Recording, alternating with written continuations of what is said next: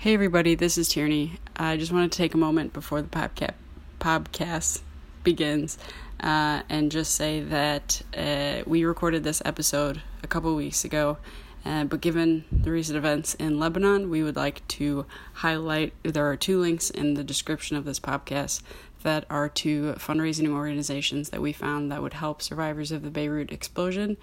One is the World Food Program, which is run by the UN. And the other one is Impact Lebanon, which is a crowdfunding organization to help local fundraising efforts in Lebanon.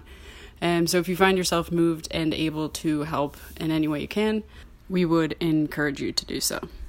Hello, everybody, and welcome to another film podcast. My name is Tierney.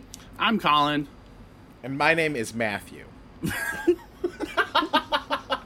It's so matter of fact.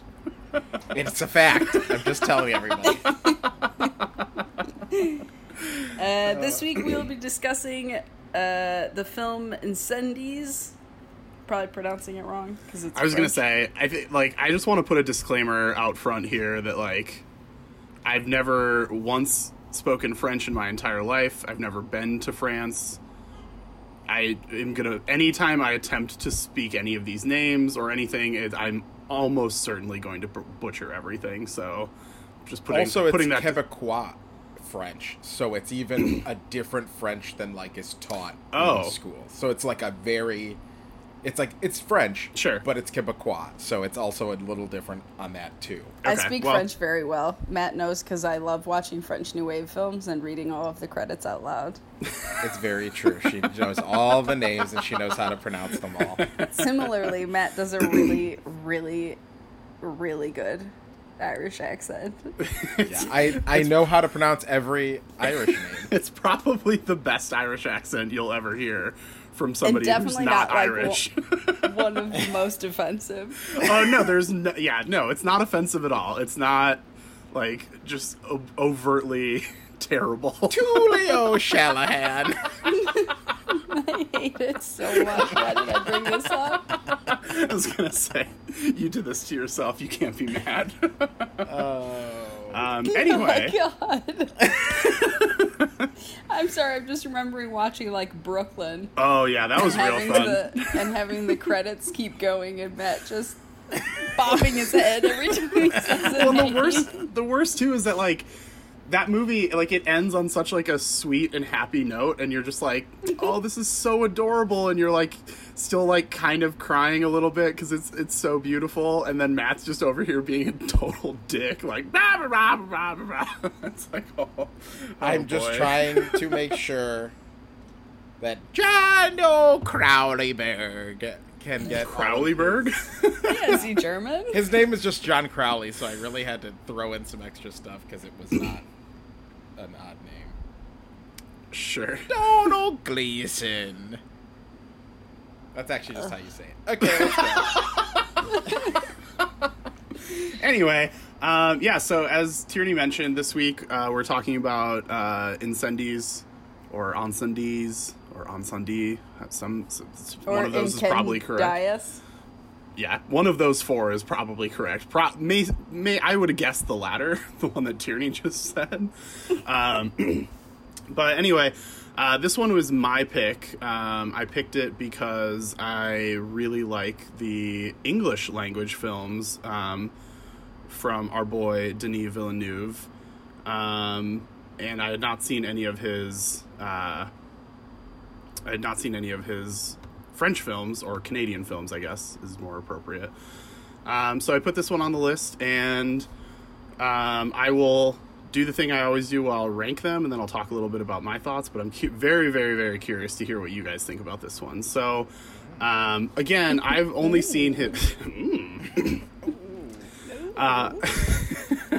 Give us this list.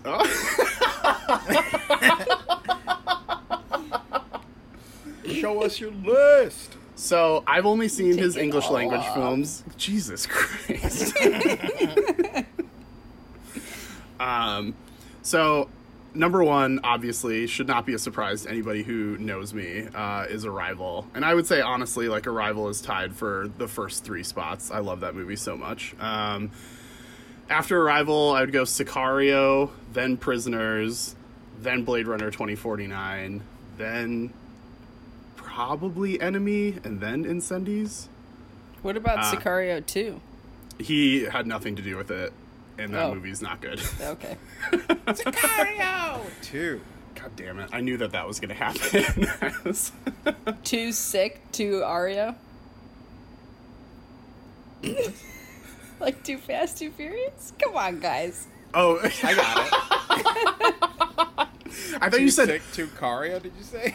I thought you said Yeah. Arya, like from Game Oh. of Thrones, and I was like, "What the Oh. fuck are you talking about?" Okay, yeah, I'm okay with Too Sick to Ario I'm not. as a title, not as a movie. That movie's still bad. But anyway, yeah, I think this is probably my least favorite of his films. I really struggled with like wrapping my brain around what I thought about this one. I think there were like moments of this movie that were like in whole segments of this movie really that I thought were like really compelling. But then there were parts of it that I didn't really think worked very well.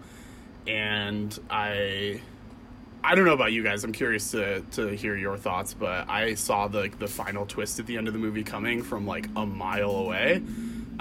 So I think, Really? yeah, I was like not at all surprised when it happened. I was like, yep, that's exactly what I expected from like maybe halfway through the movie.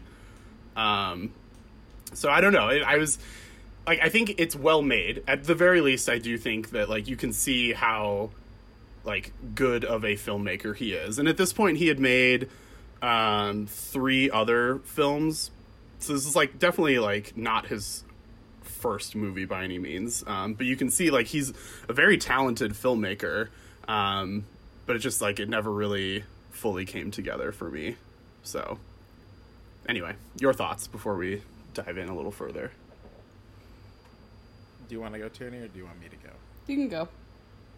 I thought it was very well done. I don't know if enjoyed is a great word to describe it, but was like very impressed, and I didn't see the twist coming, and I thought like the moment of reaction when it's revealed was like, oh, oh god. But it also had like, and I'm very interested to talk about this.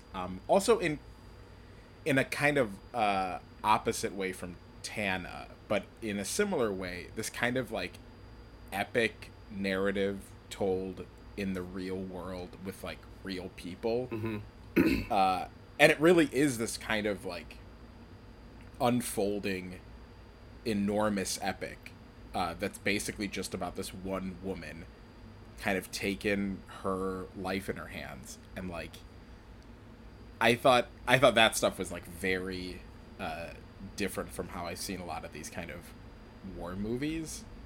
And it's like a fictional country, which adds like a different layer of like, where does this happen? Who are these people? What are these groups? Mm-hmm. So I really thought it was an excellent film.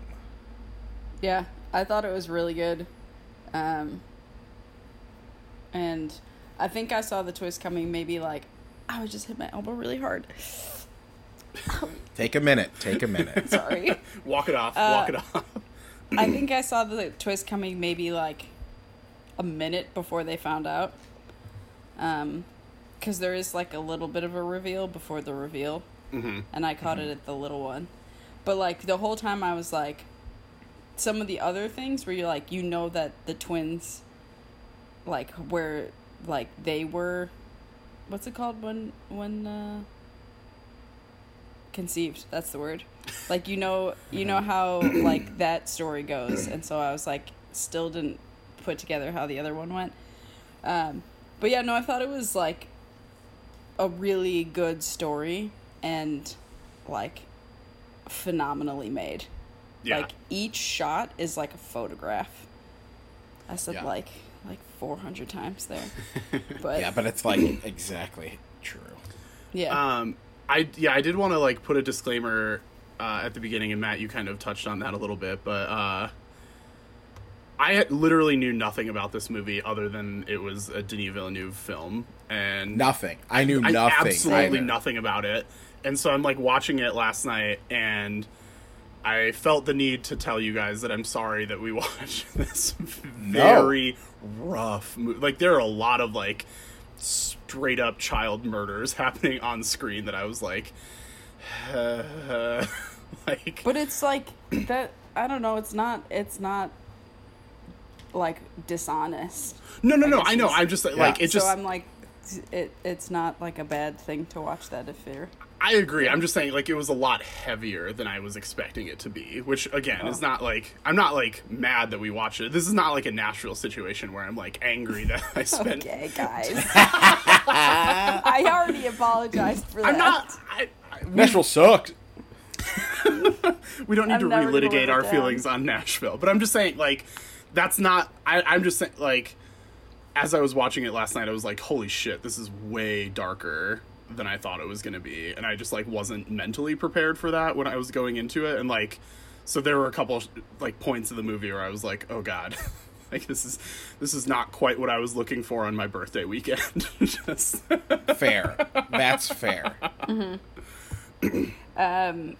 It really doesn't pull any punches. No, it really doesn't. And there are like several times where it's like, you could be subtle and not like actually show this thing happen like on screen. Like you could just, you know, like the sequence where the kid is running back to his mom on the bus. Yeah. And you just like, you see the guy pull his gun, you see the guy aim his gun, and like it would not be shameful at all to like just not show that, like what actually happens. Like you could just have the gunshot and be like, okay, I know what happened here. But no, you get to see it all, and it's really upsetting. But to that point, how galvanizing is that moment, though, for you as a viewer to be like, fuck this? Yeah. Mm-hmm. Like, and even the tension of the moment of her... that was, I think, one of the first notes I even wrote. Because I don't have a lot of notes just because it was like... It unrolls itself and reveals things in such a manner where you're like, what's going on? From Go, when they introduce the will, and you're like, okay, find the father, find the brother, and then they're like, we don't have a father and we don't have a brother, so what is this? Mm-hmm. Like that introduction of like, even that information is not clearly explained to them, and so they're like, what is their mission? So but anyway, that's just to say that it's hard to kind of note this movie in a way that doesn't like need to get to the end to explain the rest of it. But that bus scene specifically, I wrote down just because the tension just keeps ratcheting and ratcheting and ratcheting up. And the cinematography of that scene is like impeccable. Yeah. I also think it's really powerful that there's no score to it either. Like you just hear the men climbing up on top of it. You hear the gasoline just kind of like pouring over the sides. You can start to like see it trickle down from like the emergency hatch. And so like that whole time you're just like very much in that space with those women, and you're just like, I don't know what I would do. I mean, like, I was like, how does she get out of this? Like, I kept waiting for them to like, okay, we shot up the bus, let's drive away now. And then when they started climbing up, I was like, uh-oh. And then when I started hearing the gas, I was like, how? I know, because this is a flashback, that she somehow gets out of this, but I have no idea how. Like, I couldn't see a way for her to get out of it. So that whole sequence was just, like, completely riveting from start to finish. And her just getting wet with gasoline, trying to get up and get out of the bus. I didn't entirely know why she didn't say, like, we're Christians when she, like, flashed the cross to be like, we're all together. This is my sister. Yeah. You know, we're all friends. But the moment that she decides, at least I can save the child, or she thinks, but, like, even that decision and, like, going from partners in trying to get out of here alive to this silent agreement that like, I'm gonna try to save your kid, but you're gonna die here, like there's no saving you. Only for then the kid to run back because he or she didn't want her mom to die. And that really becomes like Narwhal. Nawal. I think it's Nawal. Yes. Okay. Nawal before that is very brave and does a lot of things that put her at risk, but it's always like just her trying to get somewhere. Mm-hmm. And that is the first moment where she's like, I'm in the war now. Like, I can't do this. I can't just like let this country fall apart. And I think the other thing is like the information isn't super clear if the kids know it or when the kids know it, because she's going and getting minor amounts of information or almost no information from the people that she's seeing, but we're getting so much backstory from those places. Mm-hmm. Yeah. That I do think that was a little confusing at points where you were like, am I like when she was like, we have to find our brother was born in prison. I was like, okay, so she doesn't know about the first baby that she had with Wahab. So then I was like, okay, that information, it was hard to kind of keep track of, like, what is she actually learning at these stops versus what are we just being shown? And then by the time they get to the hospital and they meet the midwife, then you're pretty clear, like, oh, they don't know anything that happened. Yeah. And now they know. See, I actually really liked that technique, and I thought it was, like, really fun that we knew way more than they did. Mm-hmm.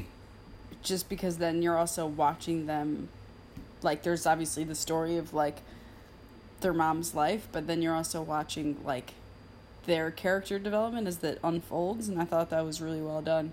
I also, to your point, think that the casting was very good because the mom looked very similar to the daughter, and because they mapped like where they were at the same time, there were times where I'm like, when are we? Is this like present day or is this in the 70s?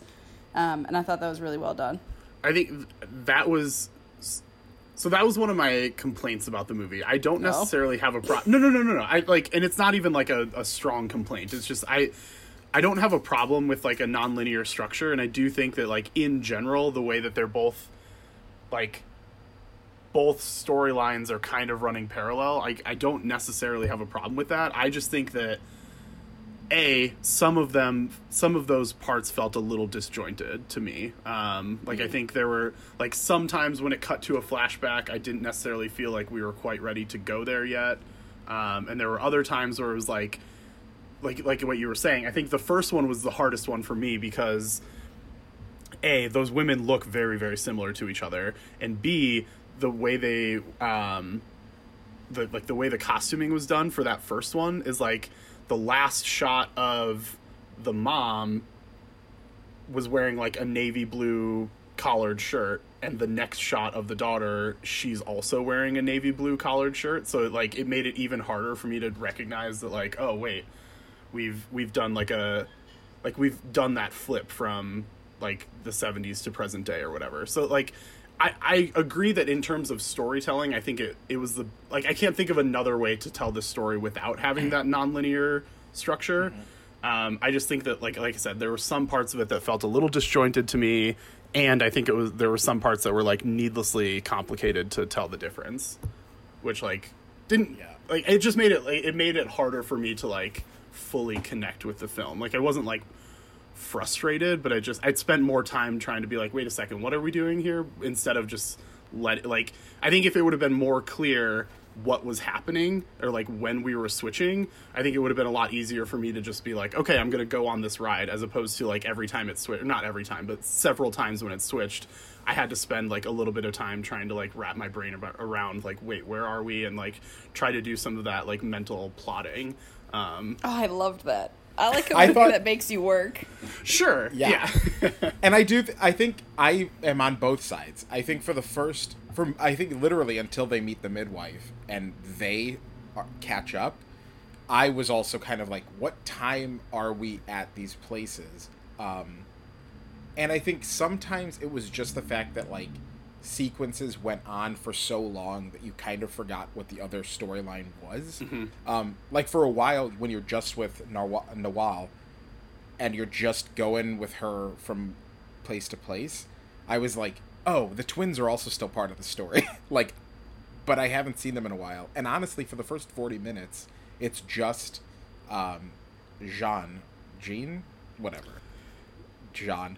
Yeah, I was gonna say. What is her name? I was gonna say Jean. Like it's. I mean, let's just say Jean. Yeah, like Jean. I think it's pronounced like Jen. Like Jen. Jen. Jen. Oh, let's do Jen. Jen. Okay. Or Jen. So yeah, Jen, like with more of a J sound than a Jen. Jen. Like that. Like I just did. So yeah, so Jen is doing she's doing the brunt of like the legwork in investigating, and between the sequences are just so much of just her mom's life that by the time the brother actually became involved back in the story, I was like, oh yeah, I had assumed that he would be with her this whole time. So some of that was just like parts were edited and you forgot about other storylines, especially opening the movie with what's his name? Nihal? Or Nihim? What is his name? The son? Nihad, yeah. I thought you were talking about Simon. No. Nihad of May. Nihad of May. Which, the names, we'll get to this in a second, but, like, Nihad of May opens the movie. Mm-hmm. Like, you're introduced to this odd, like, head-shaving, children's soldier grooming thing, and then you jump to Canada. So, like, you forget about that storyline for most of the movie. And I feel like the only time that you actually see that exact, like, plot come back is when he's sniping from the tower, which is, like, a harrowing scene. Yeah. And also just, like, terrifying. And the way they introduce it is to suggest that he's that they're one of the kids. Yeah. And that they're going to have to meet him to be like, hey, we share a mom, you're a brother. And just being like, how are they going to get close to this guy? To then later upset that expectation too. So I just thought also, a lot of those choices were so smart. A good way to show of how long this war has been going on, that he was like a 5-year-old boy, and now first he was like born right before, and then he was like a 5-year-old boy, and then presumably like 18 or 15. Yeah. So that was another thing that I didn't love about this movie is that, and I think partially it's because I genuinely saw it coming, and I think to your point earlier about casting Tierney, one of the tip-offs to me is in that opening sequence that you were talking about, Matt, when they're shaving his head and he just like looks up at the camera and just has like just the way that his face is kind of just like looking at you like intensely. When the torturer came into Nawal's chamber, like the face that actor was making was nearly identical to the kid's face, and I was like, oh, okay, there it is. Like that was the clue. I just think that's good. I think that's more to your perception of details like that, because I'm sure that was purposeful, but I don't think it gave it away. No, that's what I'm saying. Like to me, that was the moment where I was like, oh, this is it. Like I just made that connection, and so I think part of it is, I don't remember where I was going, but what were we talking about earlier? Nihad and casting and the way he looked. I don't remember. Somebody else take it away, and maybe it'll come back to me. I think it'll come back. All right. But yeah, like even the name, like we could talk about the names. Like Nihad of May is her son because he was named. Oh, and then it was I remember. Yeah. So that was like one of the things that I didn't like about the movies, and I think it's partially because I saw that final twist coming. I spent a decent portion of the second half of the movie like literally trying to do the math in my head of being like, okay, so she was like probably 20-ish in 1970. So like, you know, she had Nihad in 1970, and we get the confirmation later that it was May of 1970. So it's like, okay, so that's like when he was born. And then it was like 3 or 4 years later, after she had moved away, that she comes back. And then she like shoots the guy. That was probably another year. Then she was in prison for 15 years, and she had the kids towards the end of her prison sentence. So like it just ended up being this thing where I was like, instead of being in the movie, I spent the second half of the movie trying to like logic my way through, like, I see this twist coming, does it make sense? And then when the twist the age make sense? Yeah. Okay. Because I looked online to see, because the towns, all of the towns that they are in are real places in Lebanon, and so they think that it's never explicitly said, but there are suggestions that say that this is based in the Lebanese Civil War, which went on for 15 years. And so if he was born in 1970, like, the war ended in 1990. So it went from 75 to 90. And so if it was, like, he was born in 70, and then, like, the orphanage was attacked in, like, 76, and then, like, he was turned into a child soldier that because she was in prison for 16 years, I think they said. Yeah. And like, that being at the end of it would make sense that he was, like, 20, 21. Yeah, I think I finally got to a point where I was like, yeah, I think this math does work. It just, like I said, I spent more of the second half of the movie thinking about that rather than being engrossed in the movie. Whereas the first half of the movie, I was very, like, I think everything was very compelling, and I was, like, very interested in seeing where all this was going. But then the second half of the movie, I just, like, ended up being mentally sidetracked and not, like, as fully checked into the movie. And it's a bummer. I know, like, I know. It's fine. It is what it is. But, and then at the end of the movie, when, like, my suspicion was confirmed, then I, like, really went heavy into being like, okay, now I think I thought this through, but now I have to, like, double check. And they show her gravestone, and it says she was, at the very end of the movie, it says she was 1949 to 2009. And so then I was like, okay, so now I have some, like, actual dates to put to this. Mm-hmm. And so, like, the end of the movie, which, like you mentioned earlier, Matt, I think the moment when the kids realize it, like, when the camera, so, like, they kind of hint at it, like, when Simon is having that meeting with the warlord, they, like, pretty strongly hint at it. And I think, Tierney, that's when you say you figured it out. And then it cuts to his hotel room. And Jen is, like, knocking on the door, and she comes in, and he's basically, like, catatonic. And then she makes the realization and just, like, has that, like, shriek of pain. Like, that sequence was really, really, really powerful. And, like, the acting in that moment was very, very strong. But, like, as soon as that was over, I couldn't really, like, emotionally connect with the rest of the movie, because then I was like, all right, now I've got some dates here, and I can, like, pull out my paper and pencil, and I'm gonna, like, do some fucking math, so.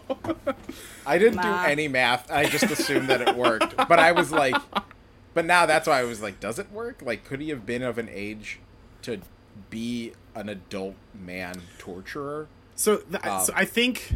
It was probably around, like Tierney said, I think it was probably around 1990. It was probably around 20 years after he was born. So he's probably, like, 18. Yeah. But he's been doing this for a few years, and I was gonna say, and he was reputation. Like, he was a child soldier, right? Like, he presumably was, like, doing this from the age of, like, 10. And I think they said he was. That this conversation is going to mean nothing to anyone that hasn't seen it. Well, I mean, I don't think anybody should be listening to these podcasts if they haven't seen the movie, because we're spoiler heavy. Yeah. And the spoiler, which we haven't said exactly what the spoiler is for this movie. And yeah, maybe it's going to be confusing. I'm impressed that we've danced around this for half an hour without directly Let's go in. stating it. And so, Simon and Jen find out that their half-brother was also their father, because Nihad of Bey is Abu Turek, and Abu Turek was the torturer in the prison that their mother was in, who raped their mother and made her pregnant with the twins. And that's what she didn't realize it until she was, like, 60 years old. Which is, and that, I feel like that is another, like, success that this script has, is it is basically it really covers everything. Because when you see her catatonic by the pool, you're like, I really don't know what happened. And neither do the kids, and the kids are like, she was just always kind of crazy. Well, and there was that line, two quick things. One, the way that shot was, that scene was filmed was incredible. It starts in, for all intents and purposes, it starts in that guy's office and he's reading the will, and almost all of the shots from that scene are just like extreme close-ups on either the guy reading the will or the two children, and you're just like seeing them react to this like crazy news. And then the next scene is just like a wide shot of the two kids standing at the end of like the Simon's truck, and they're just like having this conversation, and it like does not move. The camera doesn't move at all, and I thought that was like a really good juxtaposition. But anyway, outside of that, I was just gonna say, to your point, Matt, the line where Simon literally says to Jen, like, you were there with her when she had her accident, but you weren't there when she died. So, like, you have this hint that she had some sort of accident, and then you see the accident at the pool, and then at the very end of the movie, you see, like, what caused the accident, and it was just, like, she realized what had happened, and, like, it literally broke her brain. Yeah. Yeah. And literally, like, and it makes sense, too, that, like, if you were to discover that, it would be like, I don't think I have anything to live for anymore. Yeah. Like, I don't want to meet my son, and to live with the two children that were the results of this. It's too much. So, like, I can't function anymore. And I'm like, I think heartbreaking though. Yes. Yeah. And I thought that was really just like it's the parlor scene of this mystery. It's like the reveal and the unfolding of, like, this is exactly what happened. And, yeah, heartbreaking in that she's like, I understand that, like, I wish I could have been there for you so that you wouldn't have become this man. But you did become this man, and, like, you really fucked things up. Like, but I think also, like, so Incendies refers to the concept of, like, a self-consuming fire. Just something that's meant to destroy itself. And this just does seem like a critique on war itself, of, like, the things that war forces to happen. That, like, instead of uniting a mother and child, they perverted what could have happened and resulted in this, like, circle of this family.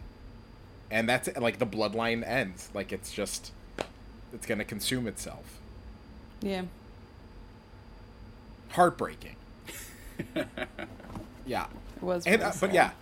But also, like, we should also mention, because we mentioned Nihad of May and Abu Turek, which are, like, names that they say with, like, this kind of, like, war history, that they're like, yeah, these, like, huge figures.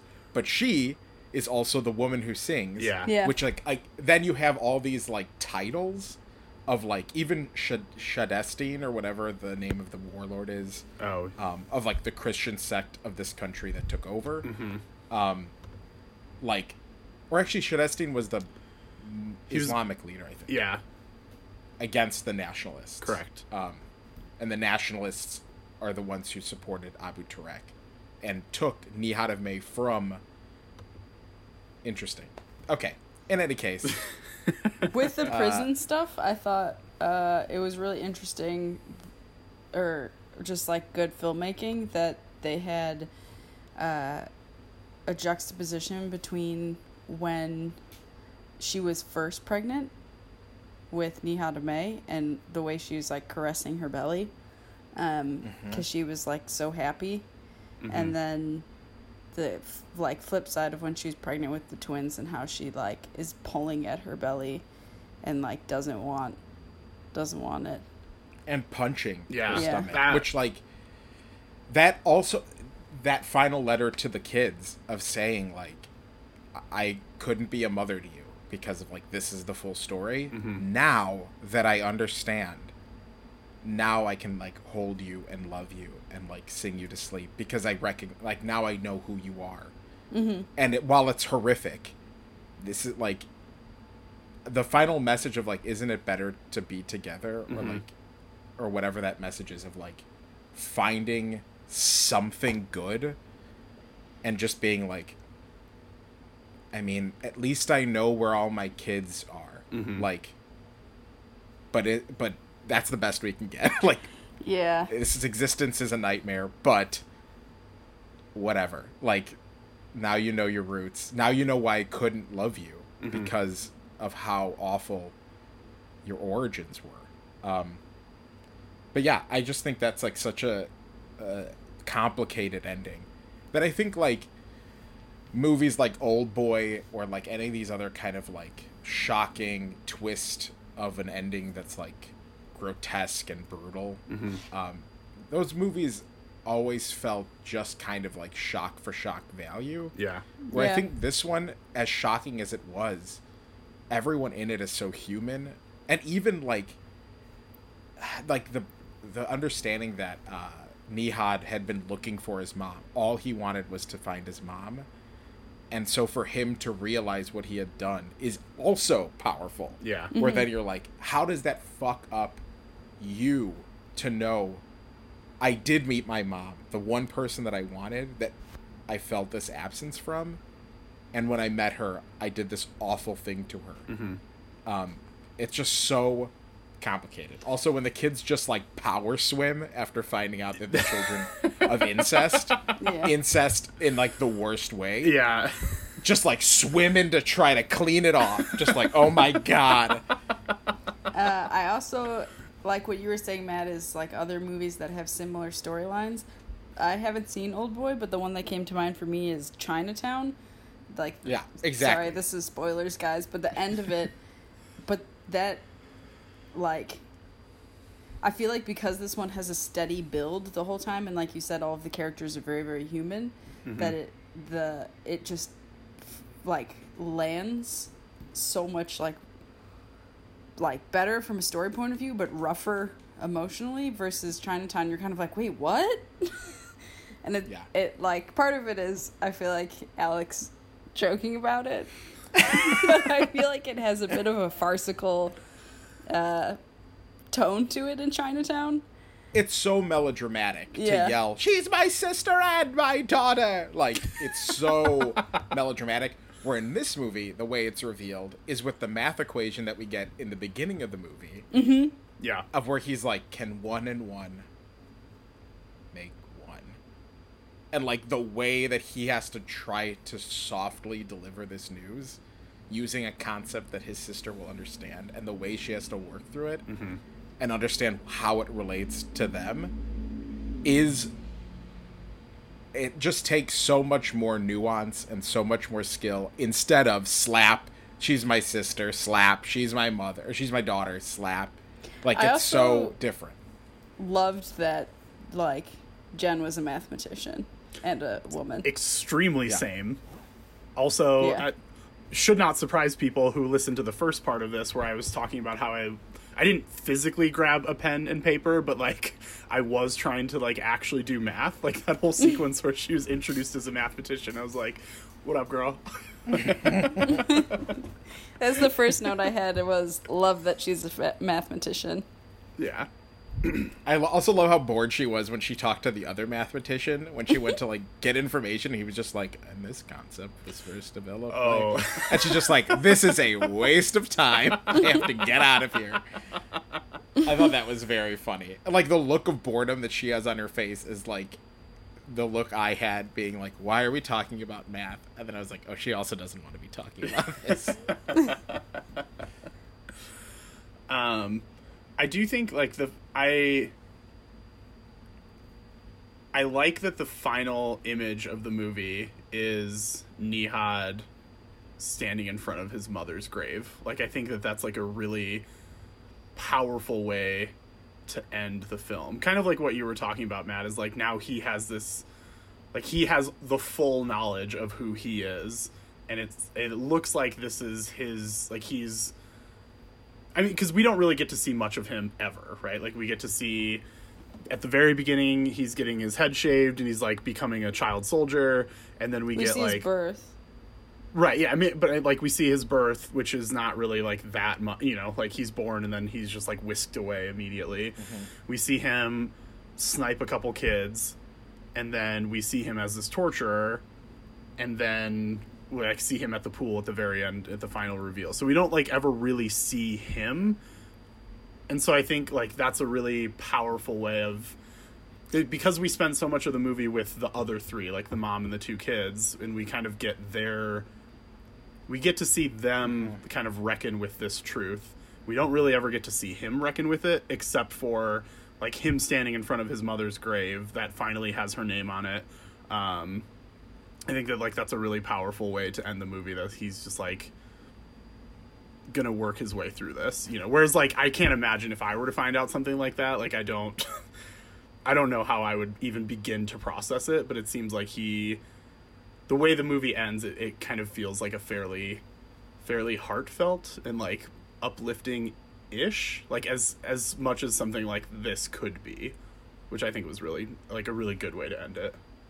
On a side note, all of the shots in Montreal are like, they're well done, but like the landscape is just awful. Yeah, really. And the thing is, like, it's not different than like the way Chicago looks in the wintertime, and I was just like, oh.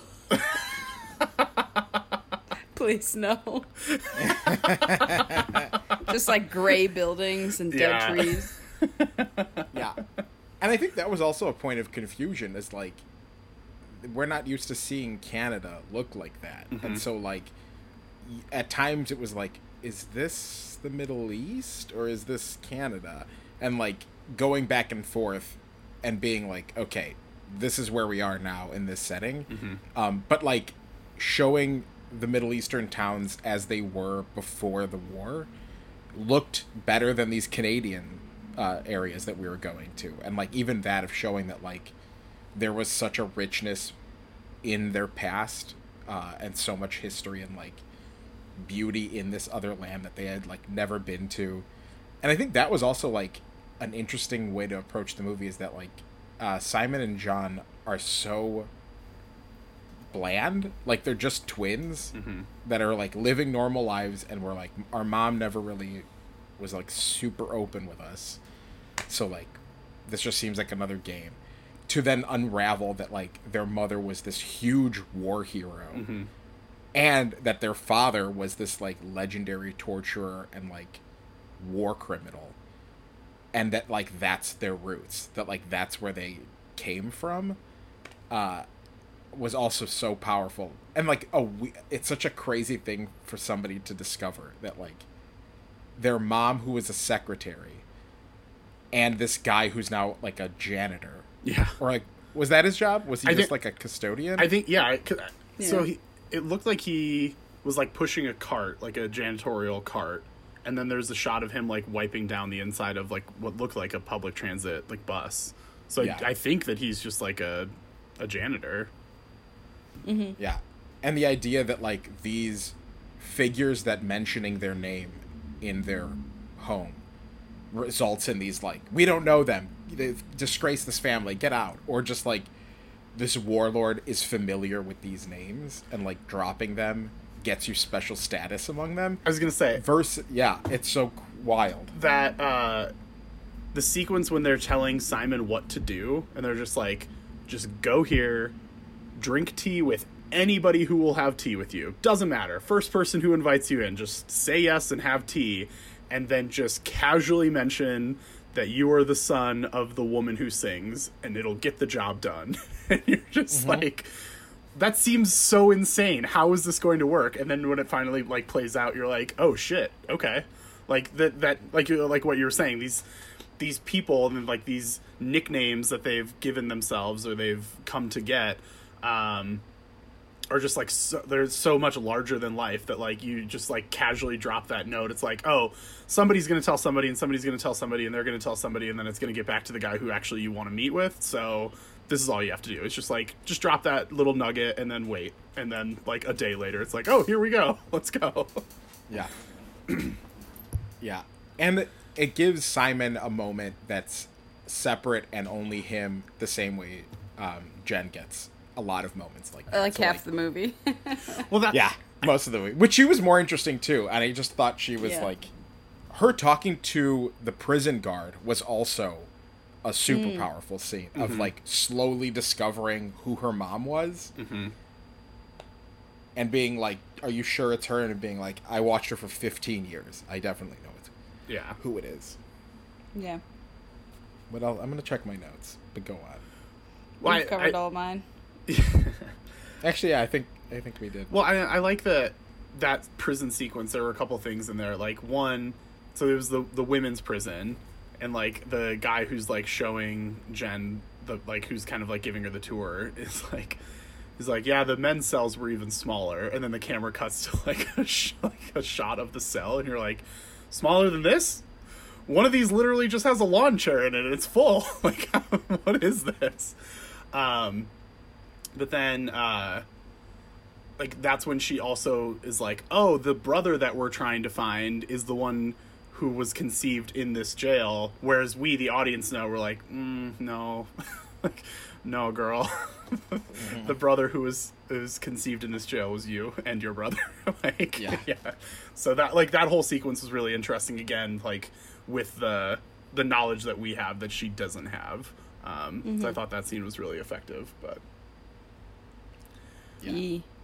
I loved all the actors in this too. I thought everyone did such a great job. I thought it was like one of the best movies I've seen in a while. I agree. I feel like it was like Parasite level for me, where like I couldn't guess what was going to happen next. Colin obviously could. I was going to say, I wanted to like this movie a lot, and then technically this movie is fantastic. Like, it's an extremely well-made movie. I just, like, I wasn't able to connect to it because I think a lot of the emotional gut punch of this movie was, like, severely undercut for me. Yeah. So I was like... Do you want to know my Villeneuve ranking? Yeah. Hit us.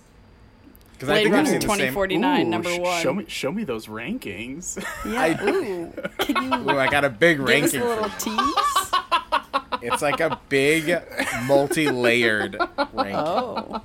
Oh my gosh. Are you going to give us the full version or the edit? Oh, damn, I fucked that up. She was asking if we're going to get the uncut version. Yeah. I know what you were going for, girl. I got you. I'm going to give you my uncut ranking. Oh, yeah. That's the stuff I like. Okay, so wait, what do we have to work with? I think the only one I haven't seen all the way through is Sicario, which I own. Maybe I'll watch that. Sicario. Sicario! God damn it! Why do you do that every time? I don't understand. Because it's the same pitch as no one Prometheus. In that movie ever says it like that ever. When Noomi Rapace is getting in the machine in Prometheus, and they're like, "What procedure would you like today?" And she's like, "Cesarean!" And I think Sicario sounds like cesarean. This is like just as dumb and bad as like a Zachary Quinto Pinto situation. like there's worse. At least Quinto and Pinto are like basically the same, whereas like Sicario and Cesarean are like they're similar, but it's much more of a stretch to get there. But it's so much more fun to yell that name of that movie. All right, just give us your ranking. Okay, so Matt, just real quick, here are the movies that you've seen foreplay. of his. Stop teasing us. So you've seen Incendies, Prisoners, Enemy, Sicario, Arrival, and Blade Runner 2049. Okay, I'm going to go from bottom up, and I would put Enemy at the bottom. I would put Prisoners next, and I like Prisoners. Prisoners is fucking awesome. I think it's good, but I am not compelled to rewatch it the way I am with other Villeneuve movies. Sure. And then I think I would probably put... I'm trying to... Wait. So then I would probably put... I would probably put Arrival next. Fuck you. And then Incendies. And then Blade Runner 2049. I hate this. I knew you were gonna put Blade Runner. I knew you were gonna put Blade Runner up there too, and I hate it already. It's on my shelf as like one of my favorite movies, and I don't even own the first Blade Runner because it's boring. Hey, guess what? Blade Runner 2049 is boring as fuck too. So it's not though. It's actually very good. It's significantly longer and equally boring, if not more so, because it's longer. Got cooler characters and better location. It looks cool. Yeah, I was going to say it looks way cooler. Actually, it's interesting. Have you ever watched this isn't a joke, but have you ever watched like the uncut director's cut version of Blade Runner? Because supposedly it's like way better. I've watched a few versions, and I can't tell if any of them are good. I was gonna say I've seen, I think, I don't know which two, but I think I've seen 2 different versions of Blade Runner, and I didn't enjoy either of them. Well, okay. I just know the theatrical cut doesn't end with the origami unicorn, and the director's cut does. And that unicorn and there's like other unicorn sequences in the director's cut that are supposed to suggest that Deckard is a replicant. Yeah. And in the theatrical cut there aren't. So right. I feel like if I'm watching the director's cut, which has more depth to it, and I still think it's lacking in depth, I think I don't like Blade Runner 1. Fair enough. But I do like Blade Runner 2049, and I love Villeneuve, and this is what I'm going to introduce. The same way that Nolan plays with time in a lot of his movies, and just like that is a concept that he continues to go back to, in the same way that Aronofsky goes back to like addiction or obsession in his movies, is Villeneuve's families and language, the mysteries around your origins. Oh. I would say language yes. more than origins. In what way language? How many of his languages, or how many of his languages have only one movie in them?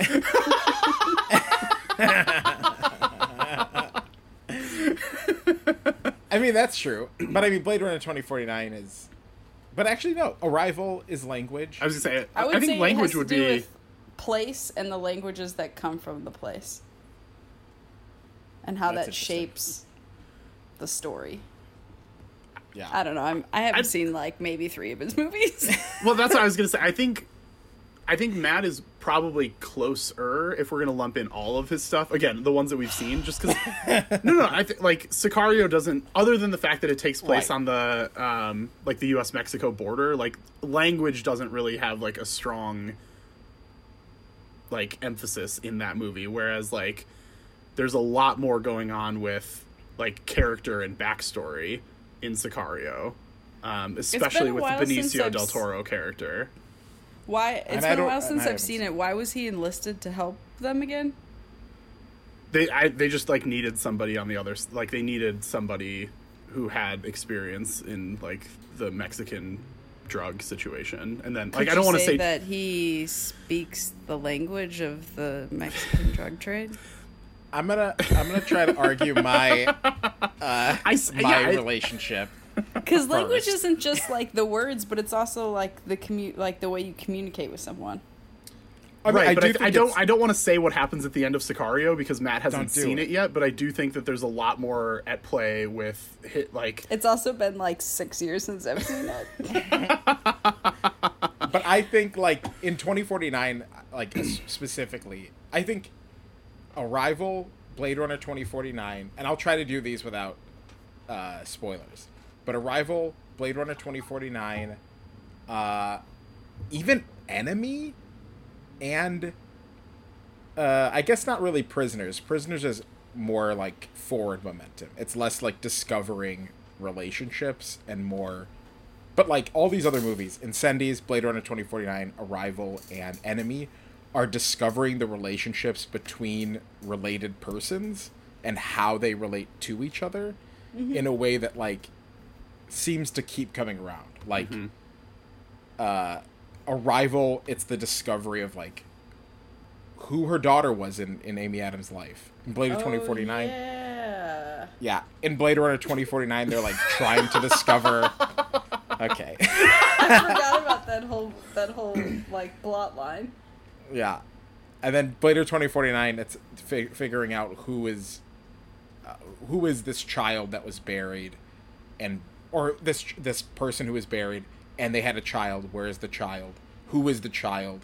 And then in Enemy, it's like, how are there 2 of us? Which one of us came from the other?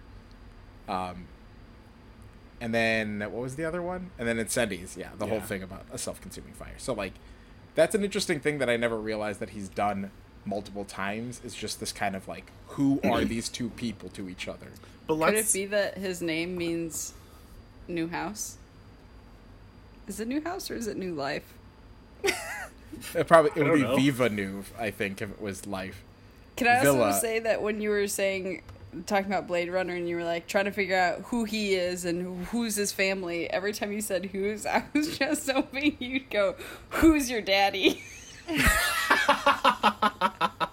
Even though I hate that word so much, but I would have laughed really hard. Daddy. Well, let me just put a little button on this real quick and say that Arrival does both of the things that you guys are arguing about in terms of character relationships and histories and language. So therefore, Arrival is his best movie, and that movie is Quain, and we should all respect it for what it is, which is a fucking masterpiece. Dune will be his next masterpiece, and I think Dune will be my favorite of all. Just kidding. I have no idea. Is it D-U-N-E or is it D-O-I-N? It's Dune, like Dooney Burke, or no, it's a porno. Lorna it's Dune. It's Dune. Doing. What are you doing? Anyway. No, I'm really fucking excited Dune. for fuck you Lorna guys. Dune. Still, is that how it is? It's Dune, like Lorna Doone. No, yeah, it's actually Lorna is the name of the franchise, and Dune is the name of the installment. So the it's next Lorna one is colon Two Lorna, Dune. Two Dune. The third one is Lorna Doone, Tokyo Drift.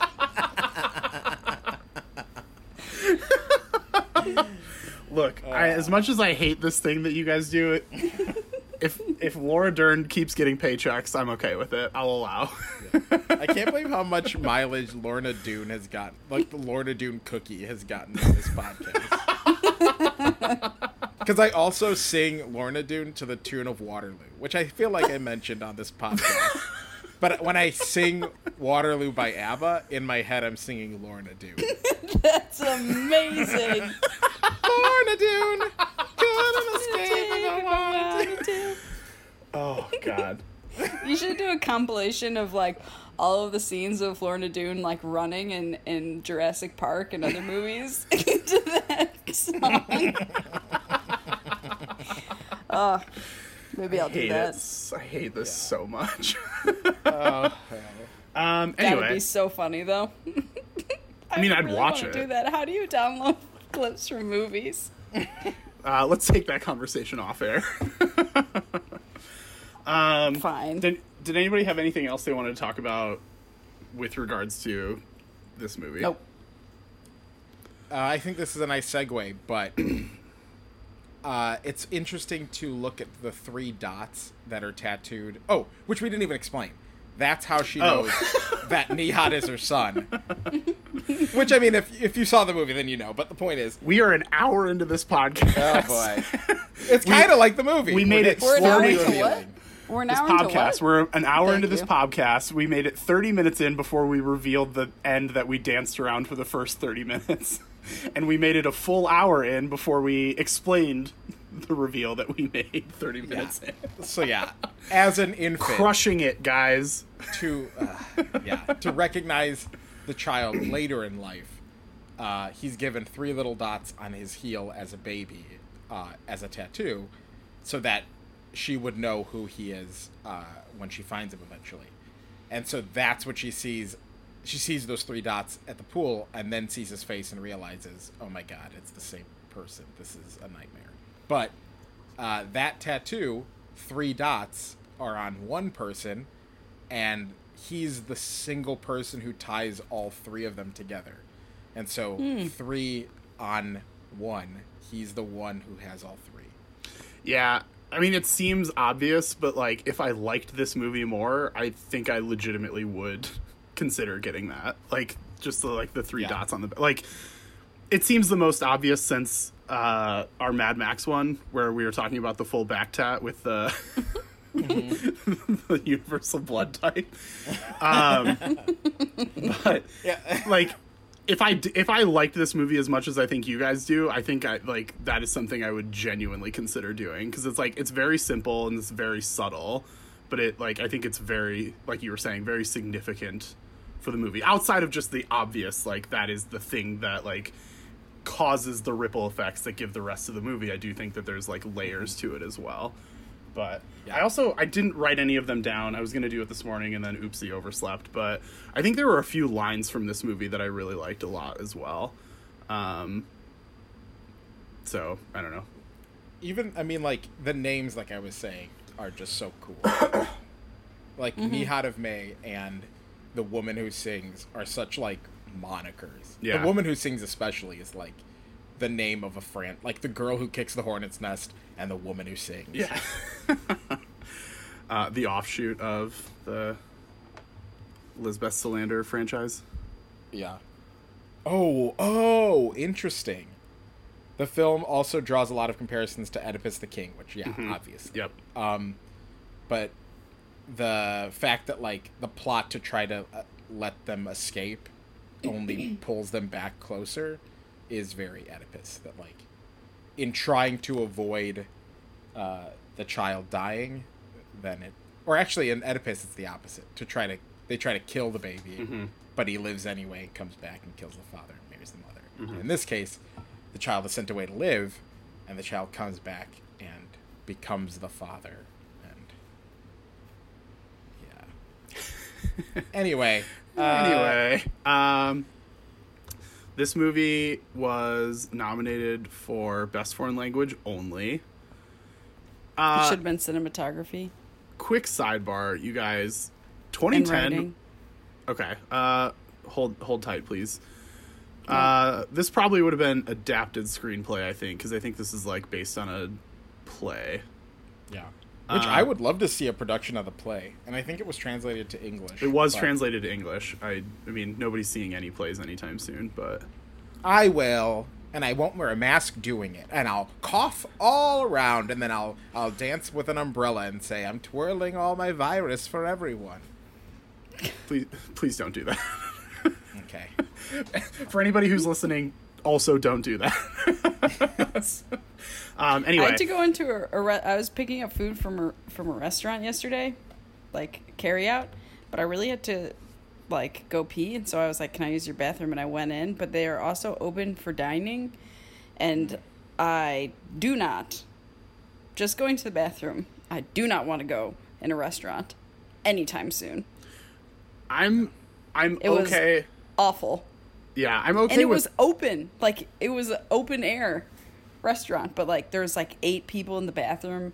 One of them wasn't wearing a mask, and I was just like, "There's nowhere to go." You should have just pissed yourself. I think it probably would have been better in the long run. I should have just gone like in a bush. Yeah.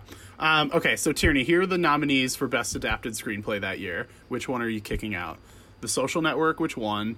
127 Hours, Toy Story 3, True Grit, and Winter's Bone. Literally, not half, I guess. So, Social Network, and then 127 Hours, I would give the boot. I don't understand Social Network. Social Network, I did not enjoy that movie at all. Stop it. But you know what I do enjoy? That picture of Mark Zuckerberg with oh my god, the most sunscreen on his face. Just a ghost. It looks like a ghost with black eyes. It's so disturbing. Oh my god. A friend sent that to me the other day, and I was just like, oh, fuck, what? It's so funny. And he's trying to buy that island, too. Oh my god. He's trying to buy Kauai, I think it is. What? But yeah. The entire state of Hawaii?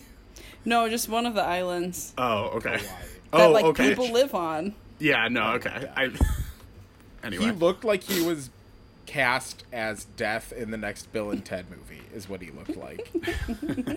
Just that ghoulish white gaunt. Do we know that he funny. wasn't cast as Death in the next Bill and Ted movie? Like, that movie's coming out in like a month. Maybe this is some weird viral marketing something or other. Maybe. Think about it. Good point. Best cinematography that year: Inception, which won, Black Swan, King's Speech, Social Network, and True Grit. God, King's Speech. Fuck that movie. I would say that you can probably get rid of the Social Network again. I'm not a huge True Grit fan.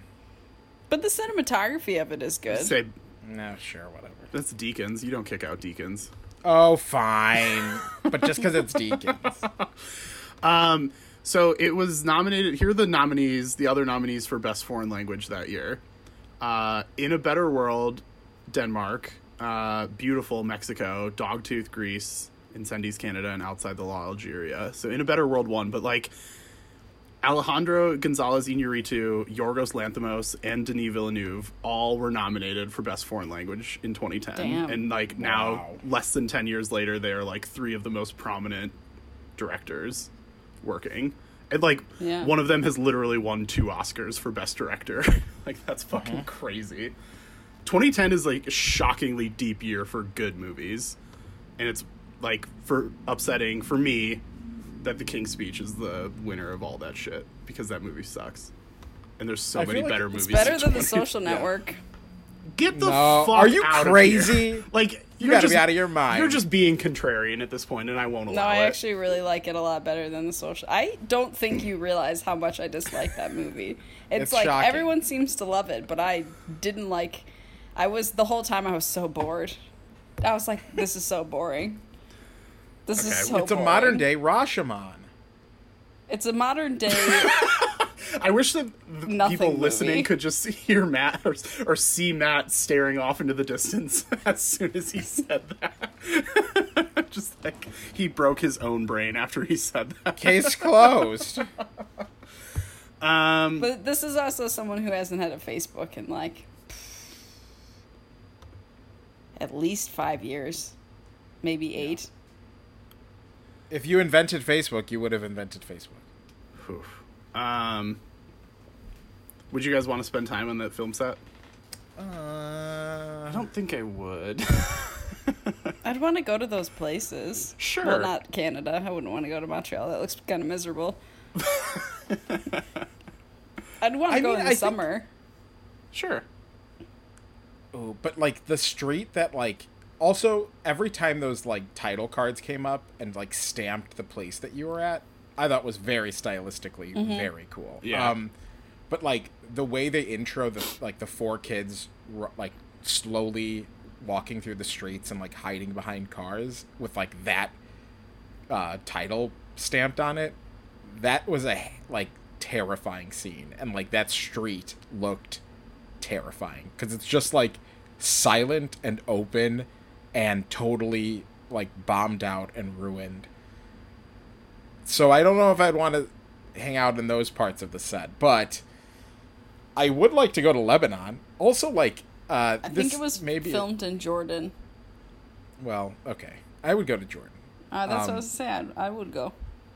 Yeah, it is also interesting because a lot of the cast looked like my family, because like my mom is Lebanese, and like all the men who were old looked like my grandpa and like uncles, and all like all the women looked like my mom and my aunts and stuff. So I was like, oh, weird. And like the character Wahab, I have an uncle Wahib.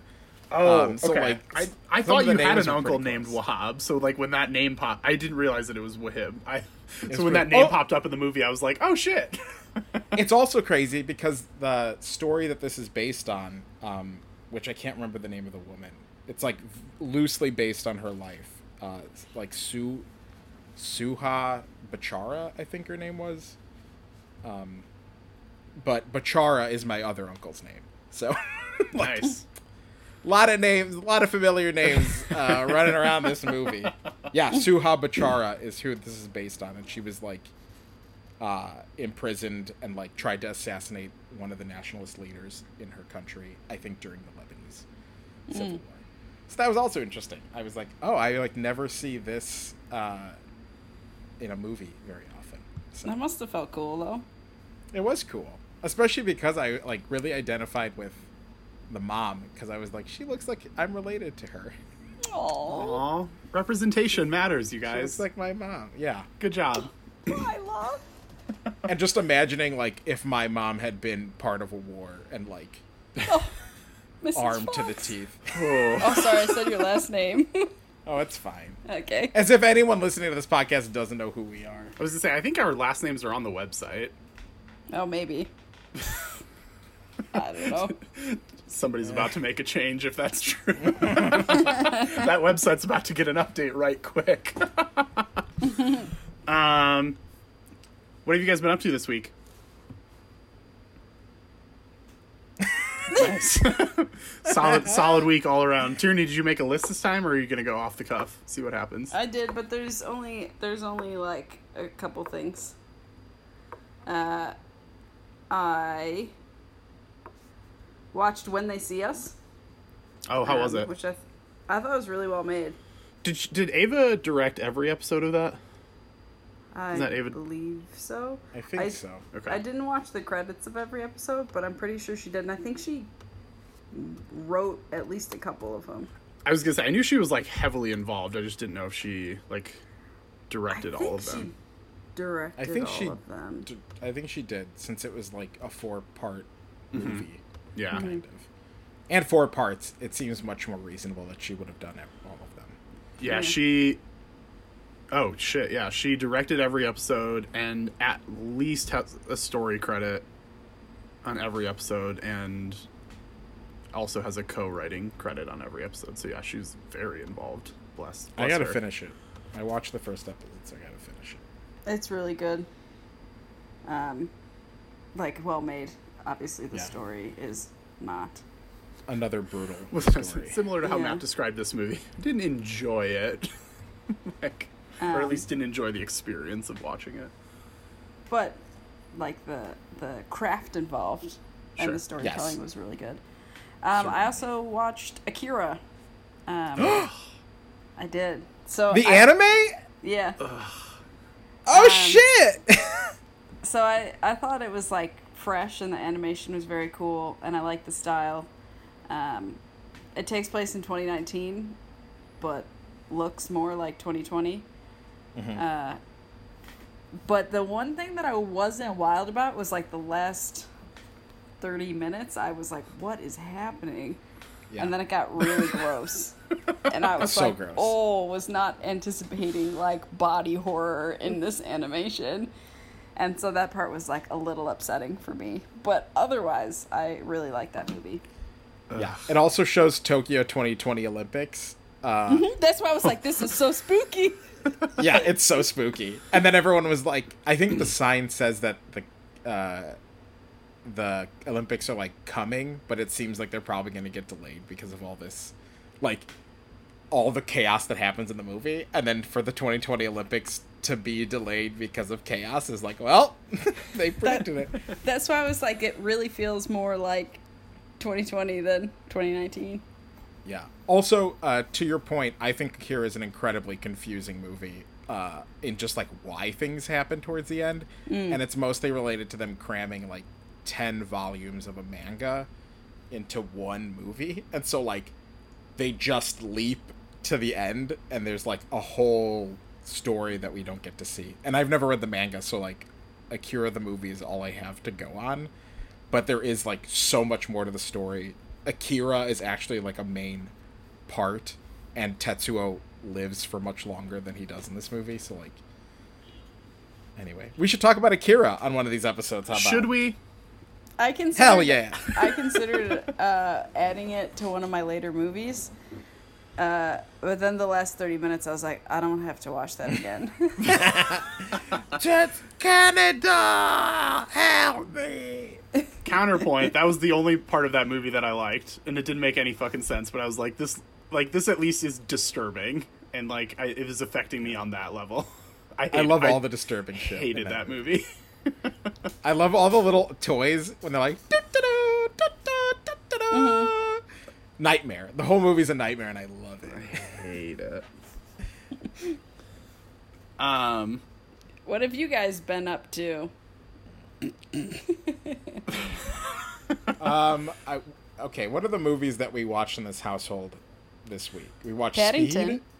I was gonna say, so I'll go and let you brainstorm, Matt. Yeah. So one thing, it was really thoughtful that Quentin Tarantino gave us a new movie for our birthdays last year, Tierney, and then this year I was like, fucking 2020 sucks. Like, nobody's doing anything fun for our birthday. Tenet was supposed to be for our birthday. Beyonce has a movie coming out in a week? Well, yeah. So, Taylor Swift was nice enough to give us a surprise album for our birthday, so bless her for that. And then Beyonce is giving us a surprise movie / probably album.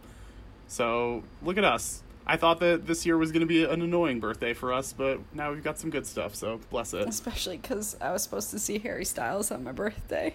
Oh, Darryl. Oh, no. Oh, Darryl. Oh, Darryl. Darryl. I also watched a lot of baseball this weekend, because baseball's back finally, thank God. So that's been fun. And then I had a friend come over the other night, and she was like, I really just want to watch something light. Like, it's too heavy outside. There's just too much going on. I just want something light and fun. And I was like, I got you, fam. And so we threw on Paddington. And that movie is so fucking good still. And that bear is so goddamn adorable. And Nicole Kidman is hilariously evil in that movie.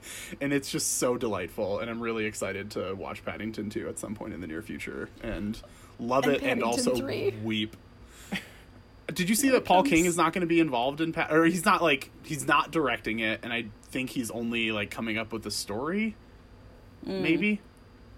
I mean, I'll still go see it, but I'm less jazzed about it now than when I found that out. But man, Paddington and Paddington 2, good shit. If you need a little pick me up in the year of our Lord 2020, which God, who doesn't? Can't recommend Paddington's highly enough. Yeah, that's been my week. Oh, and I did finish The Last of Us Part 2.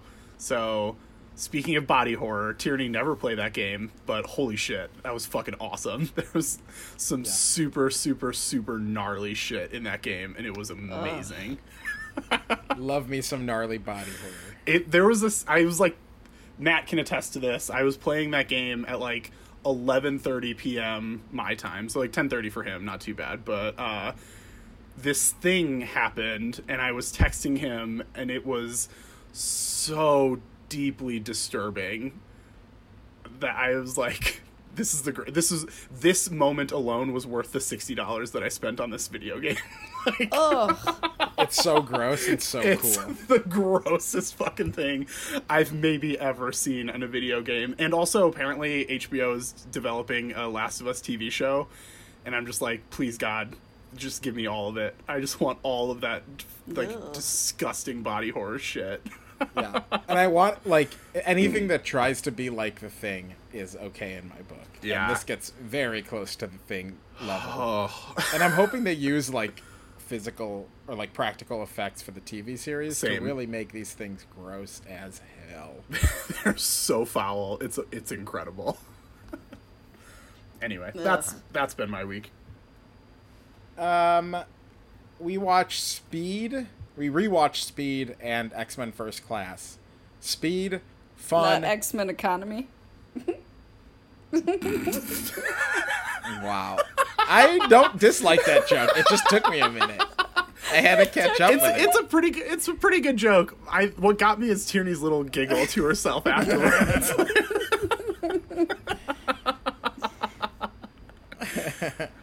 It's just been so long since I've flown that I forgot the terms.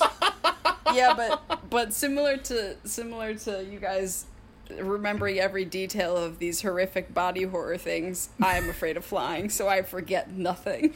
Yeah. But for rewatching X-Men First Class, they do the women characters real dirty in that movie. Yeah. Rewatching it, I was like, oh, like, no one is given anything that's not introduced with them being naked or near naked. Yeah. It's pretty wild.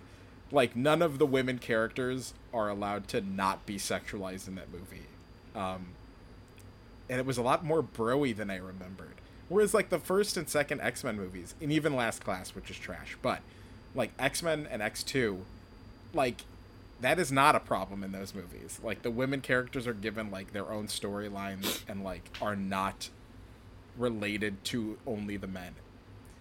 So in that regard, it was pretty disappointing to rewatch that one and be like, oh, this movie's not great. Which then kind of makes that whole trilogy or quadrilogy pretty bad. Like, I don't know if I like any of those movies as much as I used to. You should, in any case, rewatch Days of Future Past, because I feel like that was always the best one, but that's also the one that I haven't rewatched it recently, so I can't say. But that one also does kind of have both of the casts, so maybe it's not as bad. I feel like that one should have been the last one. They shouldn't have done any after that.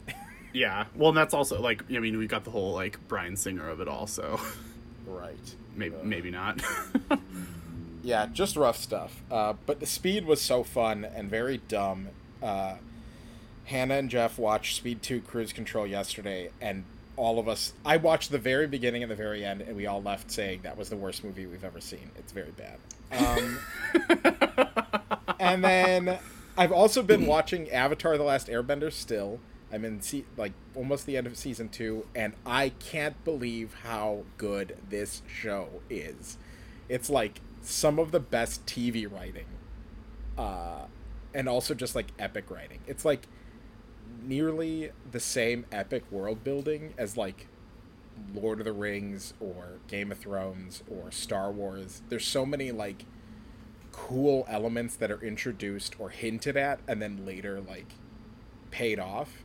And the other thing is, like, a lot of cartoons tend to drag, where it's like it's the same adventure every week. It's just like, how are they going to get out of it this time? And in this one, they like really pull out the rug from under you multiple times, and like every time you're like, oh, it's going to take forever for this to come up and like bite them in the ass. It's like, nope, this episode they're going to deal with it right now. Like, the war is here. I think it's great. I'm excited to finish it. And then the last thing. Quick follow-up on that. Yes. When does the movie take place? Is the movie, I think the like, movie in the is middle the of the first series? season. Or... So the movie... It's a remake of the first season, and it's supposedly bad in every way that the show is good. Interesting. Anything that the show does good, the movie does bad or worse. Have you seen the movie? Very bad. No. Are you going to watch the movie when you finish the show? I don't know. I'm like tempted to, just to see how much it fails, but I also don't want it to ruin the way I imagine these characters, because the show is so good. Like, every character's voice is so clear, and you like them so much that I feel like it'll get ruined if I watch the live action version and hate everybody in it. Fair enough.